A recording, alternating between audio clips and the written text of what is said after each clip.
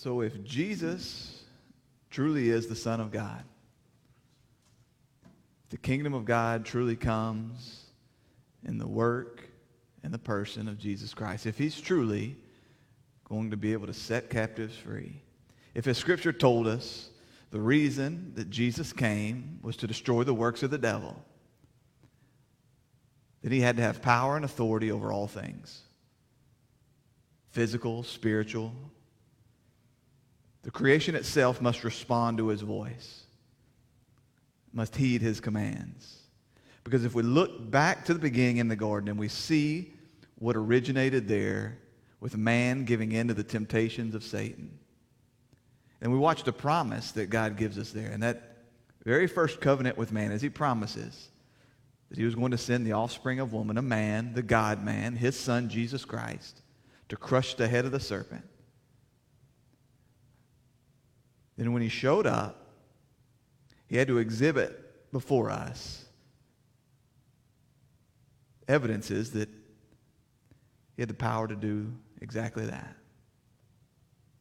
And so we've seen, as we've walked through Mark's gospel, we've seen these evidences. We've seen these proofs. Not that God owes us proof, but it's because God doesn't call us to blind faith.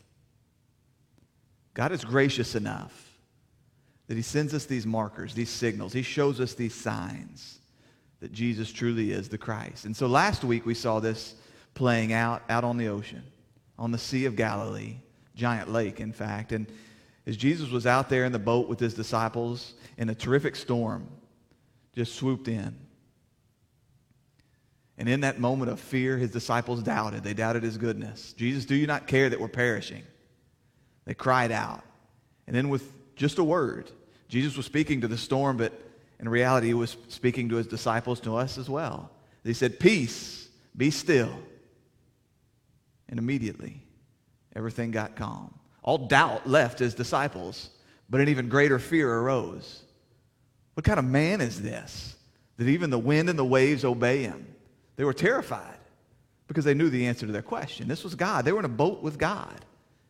And to be that close to the living God, the Holy One, it's a terrifying thing.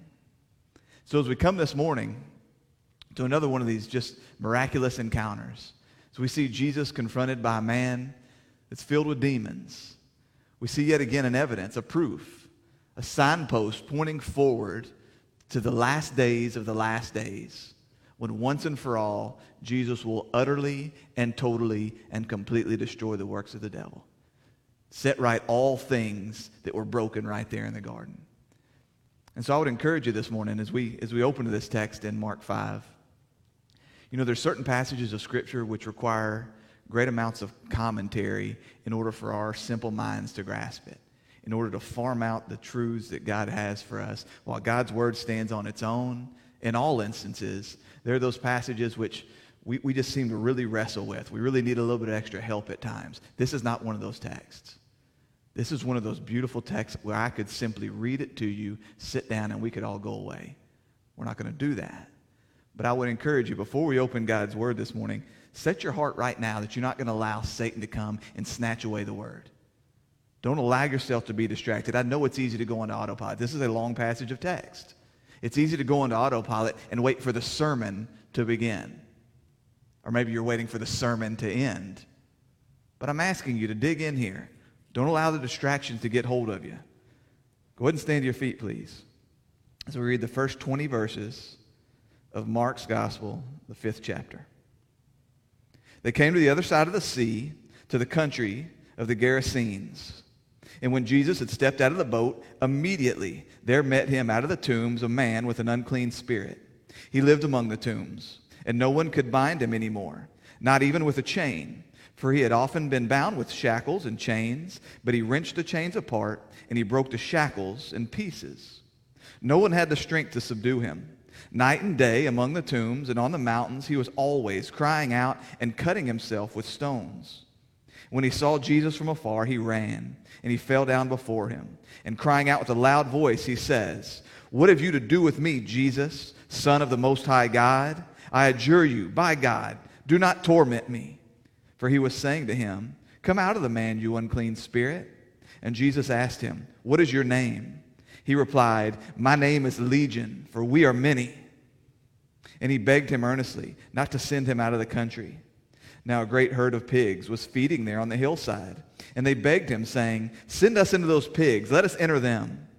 So he gave them permission, and the unclean spirits came out and entered the pigs. And the herd, numbering about 2,000, rushed down the steep bank into the sea, and they drowned in the sea.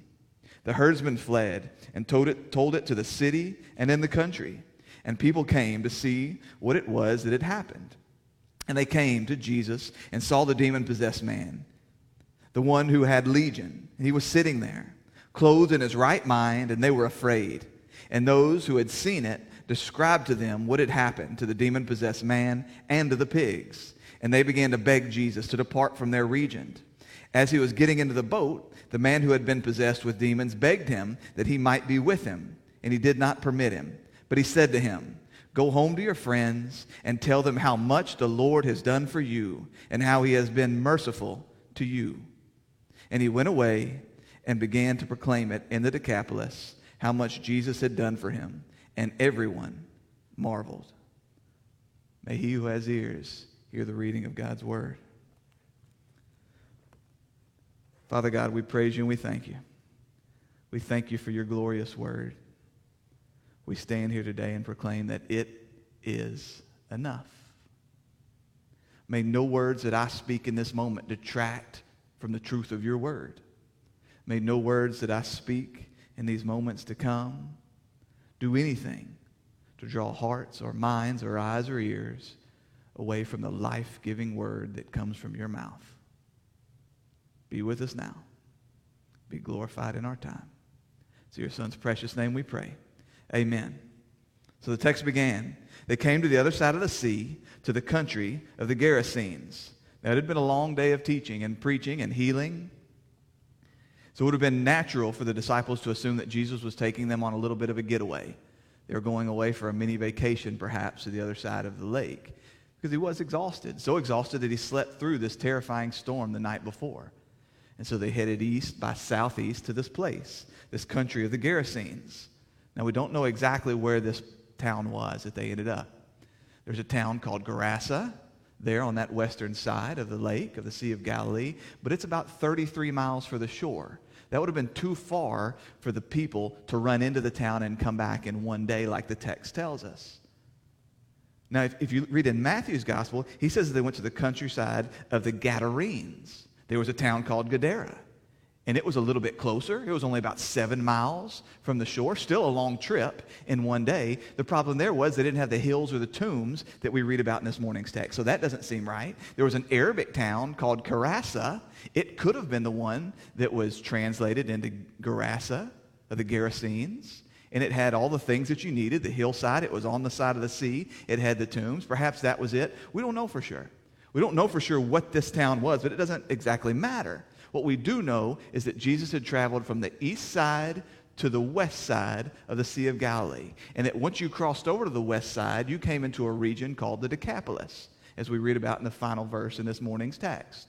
The Decapolis, as that first part, deca, meaning 10, would indicate, it was a loosely gathered group of 10 cities.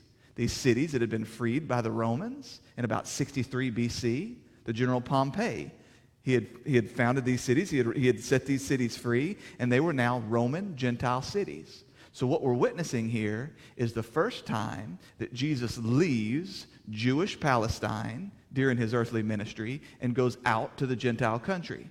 Now, Gentiles had been coming to him for healing and for food and for miracles. But this is the first time that we see Jesus leaving Jewish country to go out amongst the Gentiles. He's traveling to them. Verse 2, and when Jesus had stepped out of the boat, immediately there met him out of the tombs a man with an unclean spirit. So any thoughts of a restful getaway were immediately dashed. This man comes charging down, and immediately he comes and confronts them. A little bit later, Mark would tell us that not only did he have an unclean spirit, but that he was demon-possessed. In fact, Matthew tells us that there was 2 men that were demon-possessed. But our story this morning, it only focuses on one of them.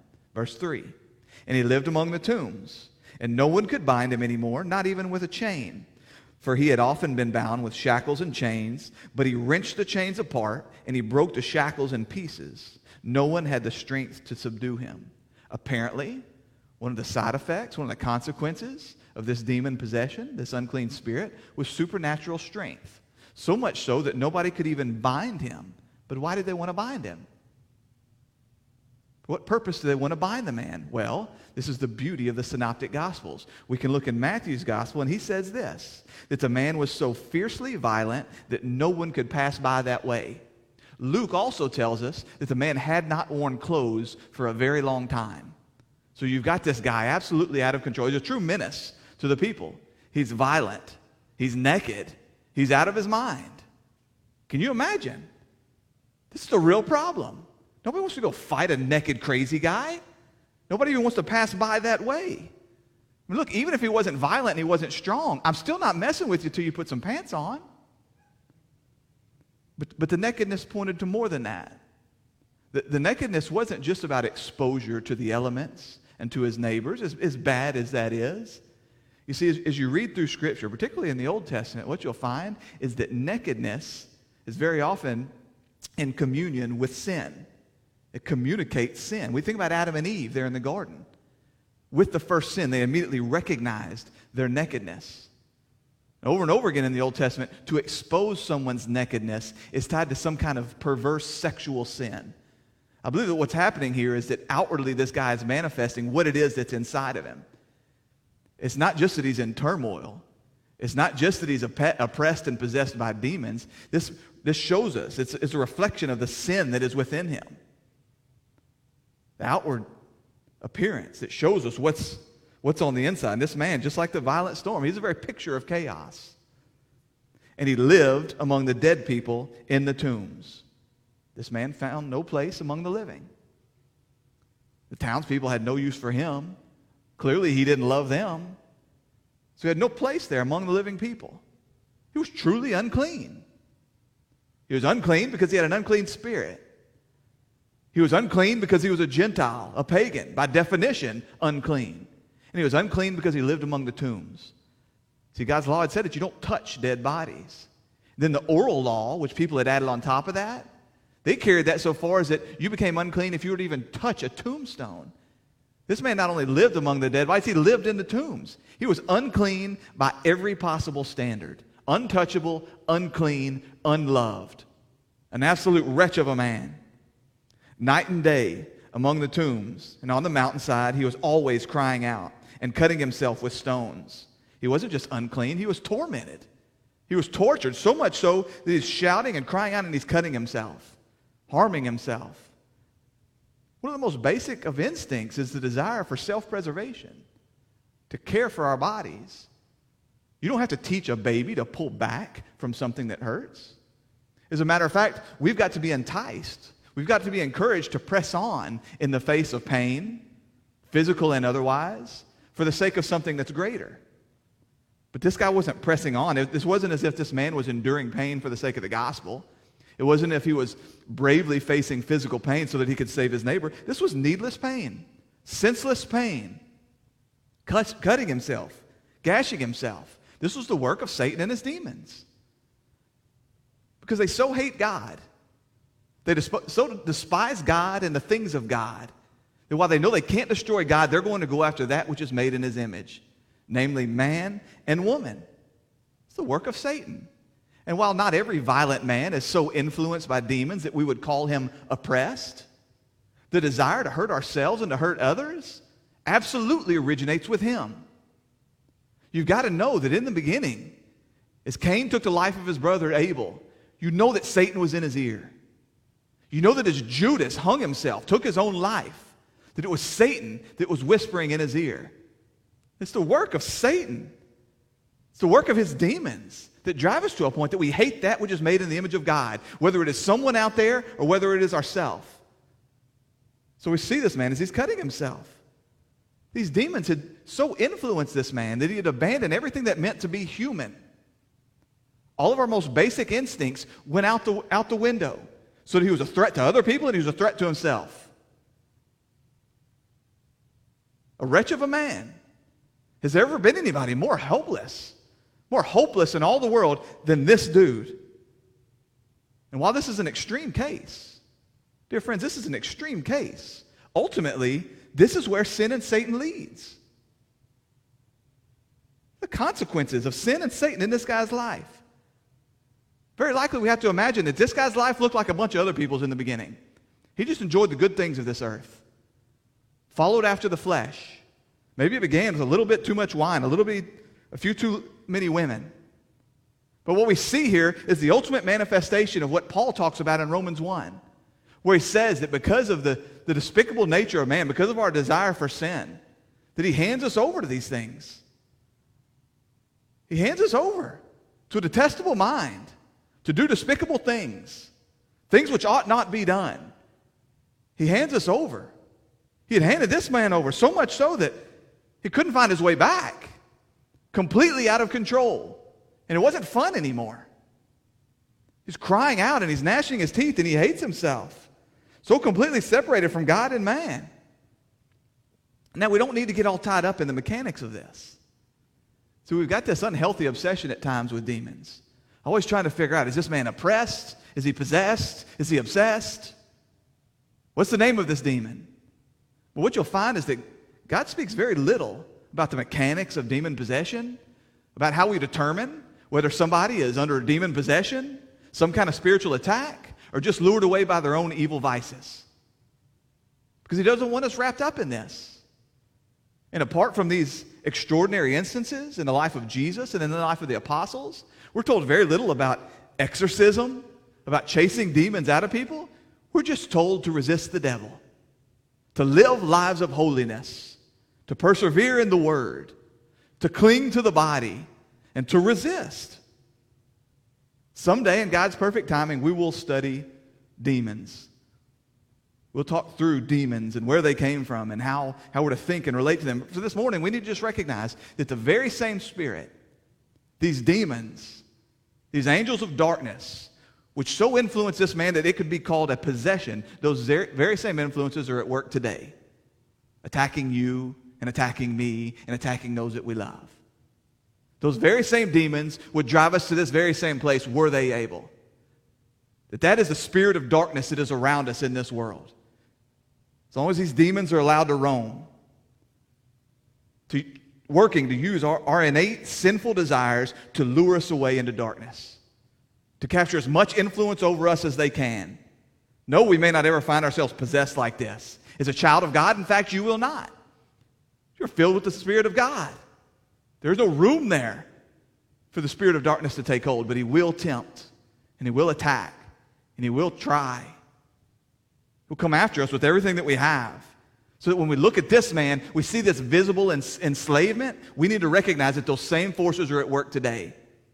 While we may never find ourselves naked, cutting ourselves out among the tombs, we will see the effects of their influence in our lives and the lives around us. Verse 6. And when he saw Jesus from afar, he ran and he fell down before him. So the man comes charging down the mountain out of the tomb straight towards Jesus. I can just imagine his disciples scrambling. I pictured John jumping back in the boat, Peter whipping out his sword. Look, these dudes may have been dressed, but they probably needed some new pants after this. They see this demon-possessed man come running down the mountain, and they don't know what comes next, but he doesn't attack. He just sits down. He falls down before Jesus. There was a violent storm on the ocean, uncontrollable by man. Nothing man could do, and yet with a word, Jesus brought complete peace in the middle of chaos. There was a violent man. No one could chain him. No one could control him, neither he nor anybody else. And by merely stepping off of a boat, Jesus brings complete peace in the middle of chaos. Like a wild animal laying down before his master. He knows that he needs to be subject to him. This uncontrollable man, in an instant, sitting as docile as can be, laying down. The Greek word here is prosekuno. It's this picture that can carry with it this idea of worship. This demon falls down, but he's not worshiping. These demons don't love Jesus. They hate him. But they know they have no other choice. And while they are not worshiping him in this instance, and they are not worshiping him today, there was a time when they were among the beautiful angels in heaven, sometime after the creation and before the fall. So these angels were there in heaven. They were singing night and day and night, praises to King Jesus. These demons, they believed and they trembled.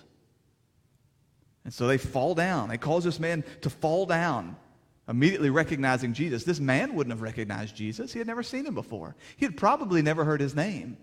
Because if the good news had traveled to that side of the lake, nobody was going out into the tombs to tell this guy. But the demons immediately they recognize and they fall down before him. Verse 7. And crying out with a loud voice, he said, "What have you to do with me, Jesus, Son of the Most High God?" See, demons have to ask questions because they're not omniscient. They don't know everything.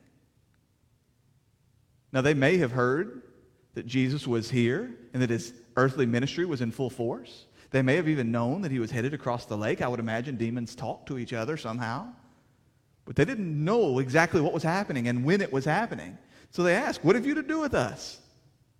Now, you'll routinely see this throughout the scriptures. As demons, they use the vocal cords of their hosts to speak, but they didn't want to do this. You see, demons want to blend in. Satan himself wrapped himself, cloaked himself as what? An angel of light. It's their desire to just fly under the radar and just to blend in. And yet when the presence of Jesus shows itself, they have no choice. It was like the man with the unclean spirit in the synagogue. They cry out, a shriek of horror, almost like a gasp in terror at the presence of Jesus standing before them. And you'll notice they cry out, "What have you to do with us? Jesus, Son of the Most High God." See, at this point in Mark's gospel, it's only been demons that rightly recognize Jesus, that vocalize this truth. They're answering the question that the disciples asked out on the boat. Who then is this man that the wind and the waves obey? The demons say, "He is Jesus. He's Son of the Most High God." The Most High God, that was a term that the Gentiles often used throughout the Old Testament because they had all kind of gods. All kind of made-up gods, stone gods, wood gods, broken gods. But they knew that there was something different about this God. They knew that this God acted on behalf of his people. He didn't need his people to offer him some kind of power. He didn't need his people to feed him or to meet his needs. That this was the God of redemption. And so we'll see throughout Scripture, they recognize something different, so they refer to him as El Elyon, the Most High God, the Sovereign One, the Exalted One. And now his son is here, just as the angel Gabriel had told Mary would happen. He told her, Luke 1, 31 through 32, "And behold, you will conceive in your womb and bear a son, and you shall call his name Jesus. He will be great and will be called Son of the Most High." Now these demons, they're monotheistic. What you'll find throughout Scripture is that demons, their theology is pretty orthodox. It's their worship that's disordered.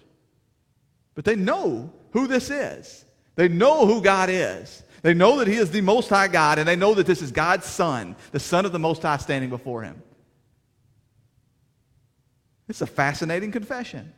Because if you look back, the prophet Isaiah gives us a glimpse at the fall of Satan and his demons, what led them to be cast from heaven down to earth. Isaiah 14, 12 through 15 says this, "How you are fallen from heaven, O day star, son of dawn." That's talking to Satan.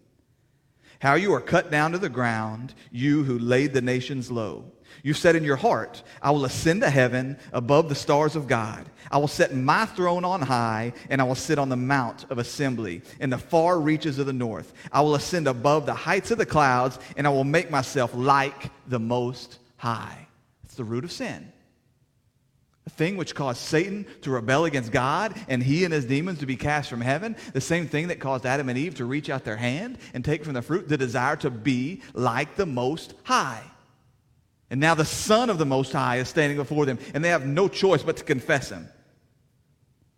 The demons went on, "I adjure you, by God, do not torment me." For he was saying to them, "Come out of the man, you unclean spirit." Adjure. That's a weird word. You almost never read it or hear it apart from scenes where there's an exorcism happening or there's some interaction between demons and a man of God.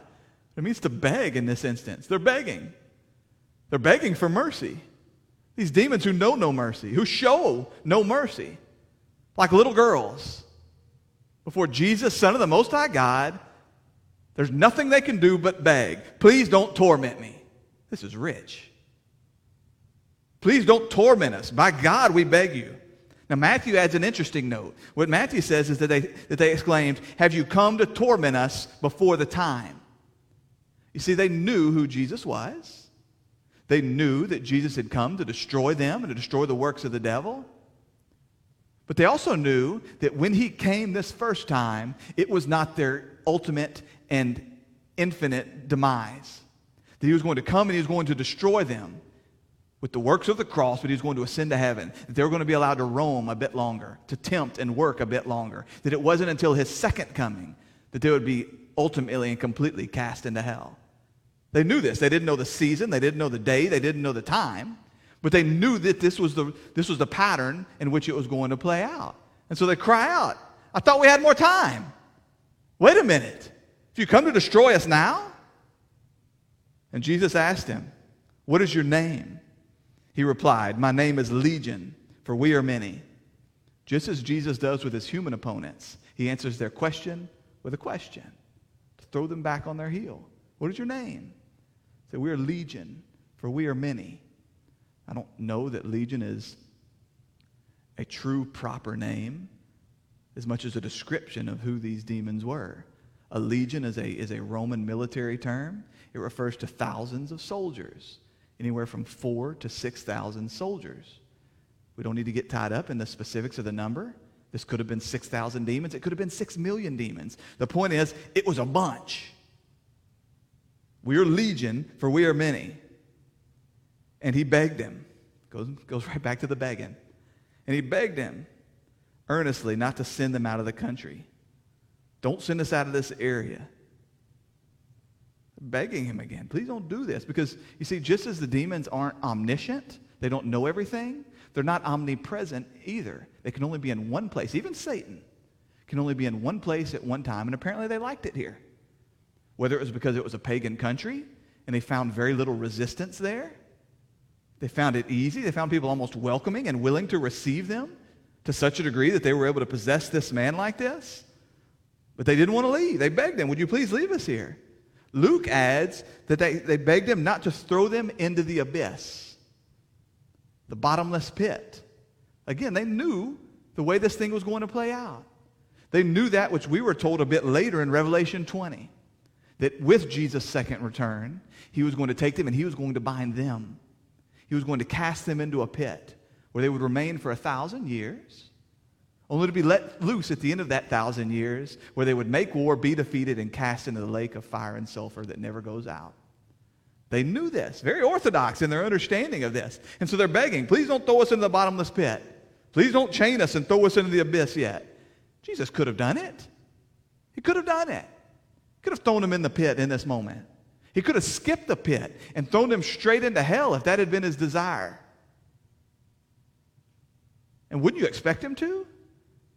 Why would you allow these demons to continue to have this say? Why would you allow them to continue to torment the people in this region and in the world?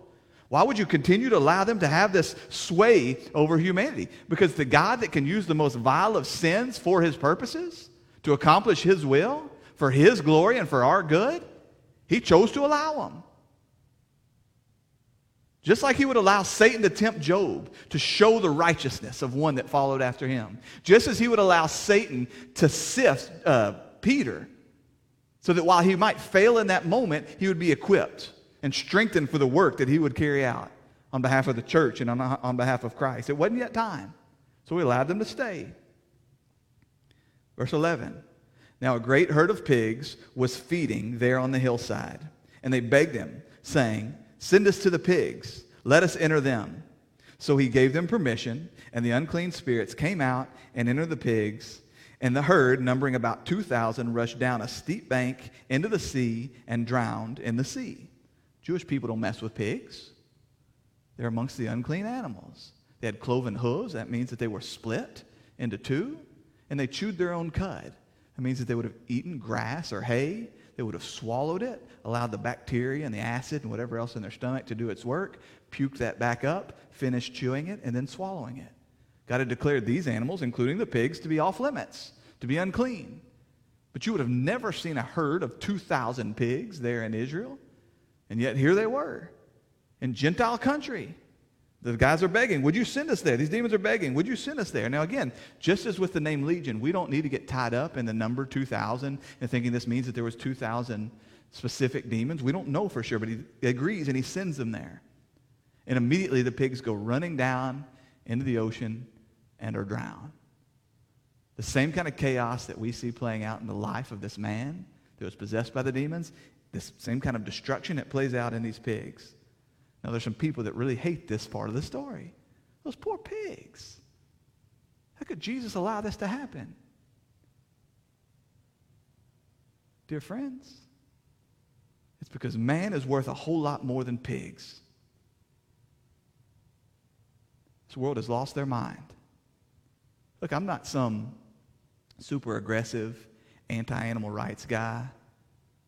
I believe that we've got a responsibility as those that represent God in carrying out authority and dominion over creation. I believe that we've got a responsibility to be good stewards of everything that he's given us, and he declared all of his creation, including pigs, to be good. We don't have license to abuse animals, to mistreat animals. I'm not even a hunter. I have hunted, killed a deer with a bow, chopped the bottom half off a turkey with a bow. But it's just not my thing. So I'm not against caring for animals. I'm not against being good stewards of what God's given us, but this world has lost their mind. They've so denigrated the value of man. You see, they've fought so hard to deny the fact that we're created in the image of this infinitely worthy, infinitely holy God. They so denied that we are anything more than an animal. The highest of the animals, that we're just an animal, though, just like all the rest. They so denied this that they don't see us as being any different, as having any more value than a pig or a horse or a dog or a cow. They've lost their minds. They've resisted what God has shown. Jesus himself said, look, don't worry. You yourself, you're worth more than many sparrows. It's only with man that God has this special relationship. It's only the blood of man for which God calls for this kind of justice. Dear friends, we're worth a whole lot more than 2,000 pigs, 2 million pigs, 2 billion pigs. It's only when we arrive at that spot and understanding that, we'll truly value life. All life. Black life, white life, unborn life, 100-year-old life, special needs life, brilliant life, Gentile life, Jewish life, unsaved life, saved life, atheist life, preacher life, even the life of a man that was possessed by demons. Jesus affirms right here, you're worth more than all these pigs. So he casts the demon out and he sends them into the pigs. The herdsman, verse 14, the herdsman fled and told it to the city and in the country, and the people came to see what it was that had happened. So I wonder practically what happened to the pigs, right? They didn't burn up. They didn't jump off the mountain and explode on the ground. They ran down into the sea. They could have still been used. I mean, if I was there, I think I would have been running into the lake and trying to pull these pigs out so we could hurry up and slaughter them before the meat goes bad. We don't see that, and I don't know. Maybe they did. That just wasn't part of what's told to us here. It would have been better, by the way, if they had run down into the Dead Sea where there had been a lot of salt. It could have just cured the meat right there on the spot. But we don't see anything other than that they take off and they go tell the rest of the people. They don't attack Jesus. They don't throw him in chains. They don't try to take his life. They go and get others and they bring him. Verse 15. And they came to Jesus and saw the demon-possessed man, the one who had had the legion, sitting there, clothed in his right mind. Jesus Christ, Son of the Most High God, when he chooses to act, it doesn't matter the size of the army. It doesn't matter whether it was 3,000 or 6,000 or 6 million demons. When Jesus speaks, people get freed. There was nothing that Satan or his army of demons was going to do. By the very same word that he cast the angels from heaven down to earth, by the very same word that he's going to cast them from the earth to the pits of hell, by that very same word, he set this man free. That is our King. That is our Savior. That is the one that we sing songs of worship to. With just a word, this man is in his right mind. He was suicidal. He was violent. He was naked. He was insane. He was all alone, without help or hope in all the world. And by coming into the presence of Jesus Christ, the Son of the Most High God, in an instant, he went from madman to disciple. You don't hear me tell you anything else this morning. I need you to understand this. There is nothing in all the world. Nothing. Not insanity. Not suicidal thoughts. Not violence. Not anxiety. Not depression. Not lowliness. Not sin. Not a man possessed by so many demons that they numbered in the thousands. Nothing that can resist the Son of the Most High God when he chooses to act. Freedom in an instant. When Jesus Christ chooses to act like this, there is nothing beyond his reach. I'm begging you to hear me. Quit looking to the world for answers. They had no answers for this man. The best they could come up with was tying him up in chains. The world has a bunch of Band-Aids. Those Band-Aids will not hold any more than these chains held. Because they can't see the real problem. They just see the symptoms. The dude's violent, let's chain him up. The dude's naked, let's put some clothes on him. They can't see or accept the real problem here. Because the man without the Spirit, he is unable to accept or understand the things of the Spirit of God. They can't see things spiritually. Everything just becomes about the symptoms, the things that we see out there. And all things are spiritual. Don't you see? No, you're never going to be demon-possessed. You're never going to be so influenced by demons that we would call you possessed. And yet the root of all of it, the root of your sin, the root of your hurts, the root of your loneliness, the root of your obsession with things out there, the root of your insanity, the root of your anxiety, the root of your depression, it was all a result of the fall right there in the garden. The fall that only Jesus Christ, the Son of the Most High God, can make right. So stop looking out there for the answers. They don't even know the problem. Look to the one that came to destroy the works of the devil. You trust him. We don't need to run around trying to figure out which demons these are, trying to name the demons, trying to figure out how many demons there are, trying to figure out whether the problem that is before us is a possession or just some type of extreme spiritual warfare or perhaps just the ordinary sins of wretched men. Because the answer is the same. Jesus Christ, the Son of the Most High God, by his word and the work of his Spirit, when he chooses to act, when the seed that is his word, the secret of the kingdom of God, when it strikes a heart prepared in advance, a heart of good soil, there's nothing that's off limits. There's nothing that cannot be changed in that instance. This man was out of his mind. The world would tell us, okay, well, we've got to get him to think the right thoughts then. We need to treat his mind, right? If we can just change the way you think, if we can get you more knowledge, if we can somehow pour the right thoughts into your head, everything's going to be okay. And God says, no, your problem is sin. Your problem is that you're separated from me. It's not until you are reunited with me, reconciled with me through my Son, Jesus Christ. It's not until you are found in him that you will be set free from your sin. That you will be set free from the grips of slavery to Satan. That you will be set free from the flesh. It's only then that you will be renewed in your mind. It's only then that you will be transformed. When you're found in him. Quit trying to go around me. Quit trying to treat the symptoms. Look to my Son, Jesus Christ, Son of the Most High God, and there you will find transformation. There you will find freedom. There you will find salvation. Quit looking to the world for answers. If Jesus Christ is enough for this man, he's enough for you, and he's enough for the ones you love. There has never been a more helpless man in all the earth than this dude right here. And with the word, he was whole. Absolute peace where there was utter chaos. And the people were afraid. And those who had seen it, I'm in verse 16, and those who had seen it described to them what had happened in the demon-possessed man and to the pigs. And they began to beg Jesus to depart from their region. So the demons begged him to send them into the pigs. Now the people begged him to leave the town. But you may have expected them to line up. Say, wait, you did that for him? What could you do for me? I may not be possessed, but Jesus, I don't do the things I want to do, and I do the things I don't want to do. I too am a slave.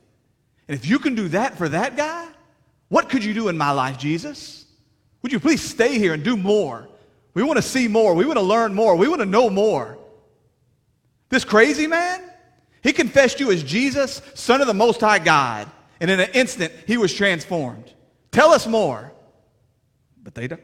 They didn't recognize that what was outwardly manifested in this possessed man was what goes on inside all of us apart from Jesus Christ.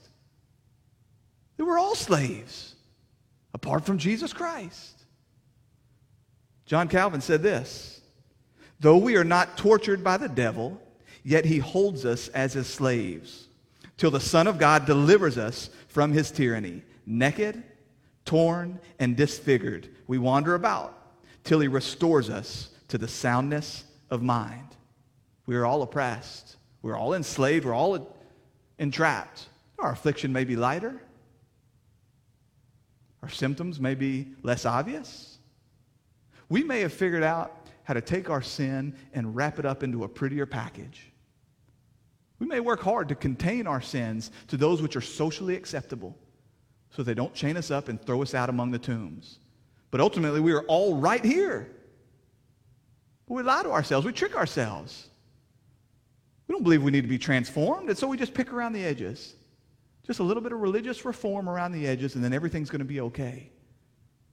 Never recognizing that we're enslaved to sin and to Satan, just like this guy. And that's why the presence of Jesus didn't bring them any hope. That's why the gospel of Jesus Christ is not seen as good news. Because you think you just need tweaks around the edges. You just need some new knowledge. You just need to think some different thoughts. You don't think you need to be transformed. You don't think that you're a slave. So they were terrified by the presence of Jesus. They were less challenged by the presence of a demon-possessed man than Son of the Most High God, the one who set him free. They were more comfortable in the presence of Satan than they were of God. So they pleaded with him, would you please go? Because the demoniac, he didn't challenge them spiritually. It was a physical thing. He didn't demand any change in their life. He didn't demand they confront sin. So they begged Jesus, would you go? Because they'd witnessed his power. If you remember that Jesus said to the Pharisees as they challenged him and they told him that he was casting demons from people by the power of Beelzebub, what did he say? If I cast out demons by the finger of God, you will know that the kingdom of God has come. They knew that the kingdom of God has come, and they knew that they were looking at the king, and it was a terrifying thing. So they begged him to go. Verse 18. And as he was getting into the boat, the man who had been possessed with demons begged him that he might be with him. So Jesus gets back in the boat. They go home. This was a short trip. It traveled through this terrific storm. Jesus could show his power over even nature so that he could reveal the fear, the cowardiceness, the distrust that was still in the hearts of his disciples. Carries them to the other side where they're confronted with this madman, and he again shows his power and his authority over the demons. And then they get in the boat to head home, and this man begs. The demons, they begged. Would you throw us into the pigs? The townspeople, they begged. Would you get the heck out of here? And now this man, he begged. Could I please be with you? Because when you've truly been transformed, when you truly know and have been known by the Son of the Most High God, you don't want to be anywhere else in all the earth. You know you've been transformed. So he's begging him, can I just be with you? Because when you have experienced the power of Jesus Christ in your life and you recognize he is for me, and what you find is that his goodness and his greatness, that his power and his love, they combine and they draw you in. They don't chase you away. You don't beg him to leave. You beg him to let you stay. Let me be with you, Jesus. I see who you are and I see what you've done. Verse 19.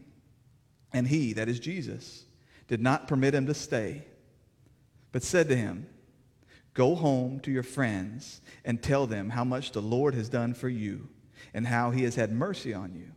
And he went away and began to proclaim it in the Decapolis, how much Jesus had done for him, and everyone marveled. He wouldn't let him come. Instead, he sends them out.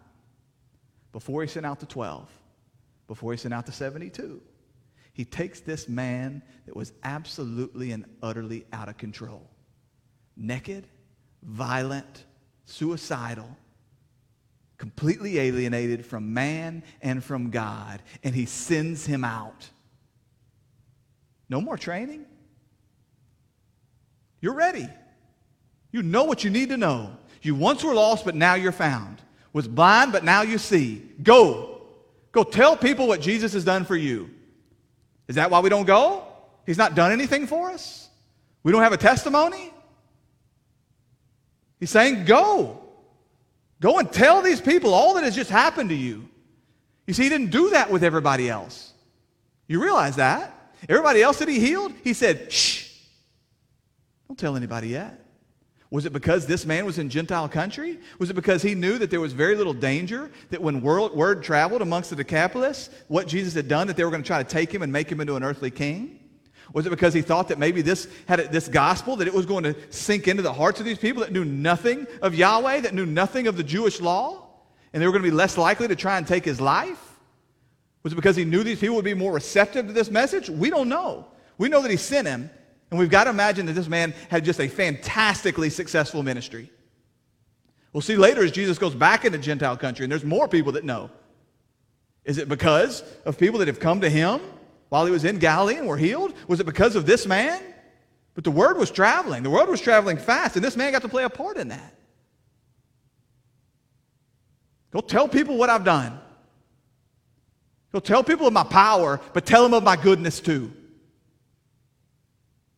Go tell people of my greatness, but tell them of my love too. Tell them what happens when you sit at my feet. Tell them what happens when you recognize that I'm Jesus Christ, Son of the Most High God. Tell them. And watch while they're transformed too. Dear friends, I pray this is an incredible encouragement to you this morning. I pray firstly that if you are a son of God, you're a follower of Jesus Christ, you've been filled with the Holy Spirit, you're a temple of the Holy Spirit, that you recognize that the evil one cannot touch you, not in this way. He can attack. He can tempt. He will spend night and day trying to lure you away, trying to whisper lies into your head, but you will never be controlled because you have been set free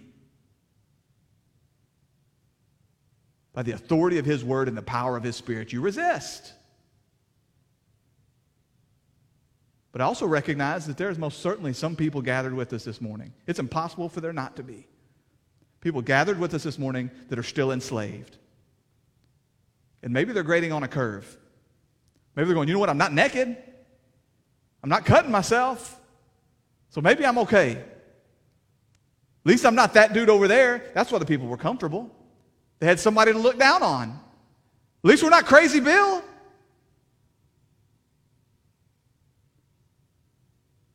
What God is saying is that apart from a true relationship with his son Jesus Christ, apart from repentance, turning to Jesus Christ in trust, saying, Jesus, I just want to be with you. You're a slave. You will never be free. Doesn't matter what this world tells you. Doesn't matter what marginal success you have around the edges. Ultimately, you are not free. So I extend that offer to you today. You can be free. Not all transformations are this incredible, this instantaneous.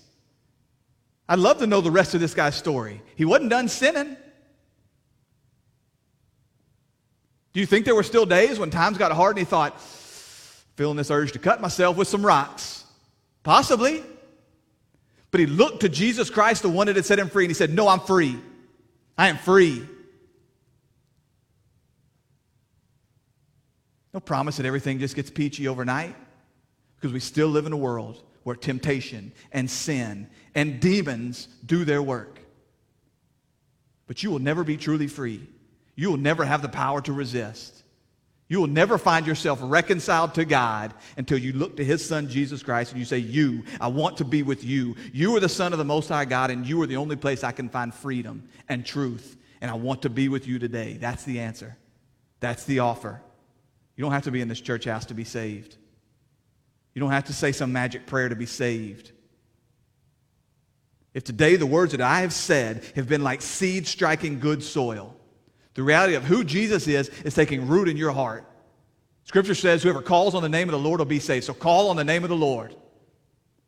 Call on the name of the Lord and be saved. You don't need my permission. You don't need me to stand over you and make sure you do it right. You don't need my stamp of approval. If today's the day, then today's the day. Respond today. And then go out and tell everybody what Jesus has done. Father God, we praise you and we thank you.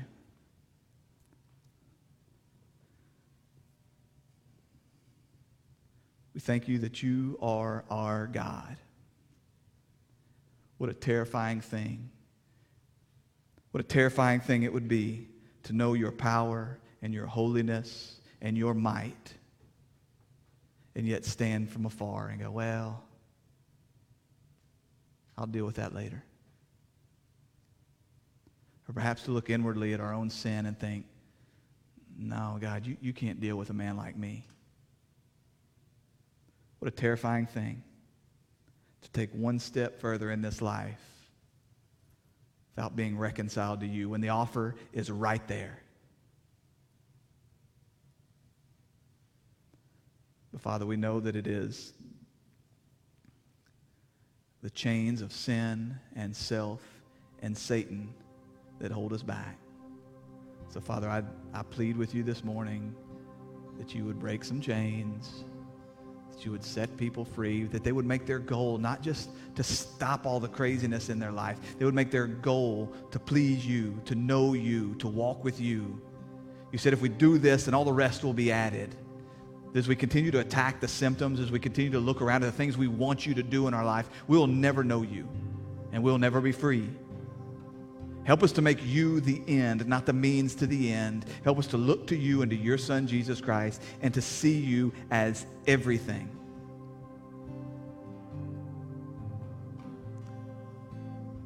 Father, as we use these voices that you've entrusted to us, Father, these vocal cords, the breath in our lungs to lift up songs of praise, Father, we pray that they would be pleasing to you, that you would be glorified now. It's your Son's precious name we pray. Amen.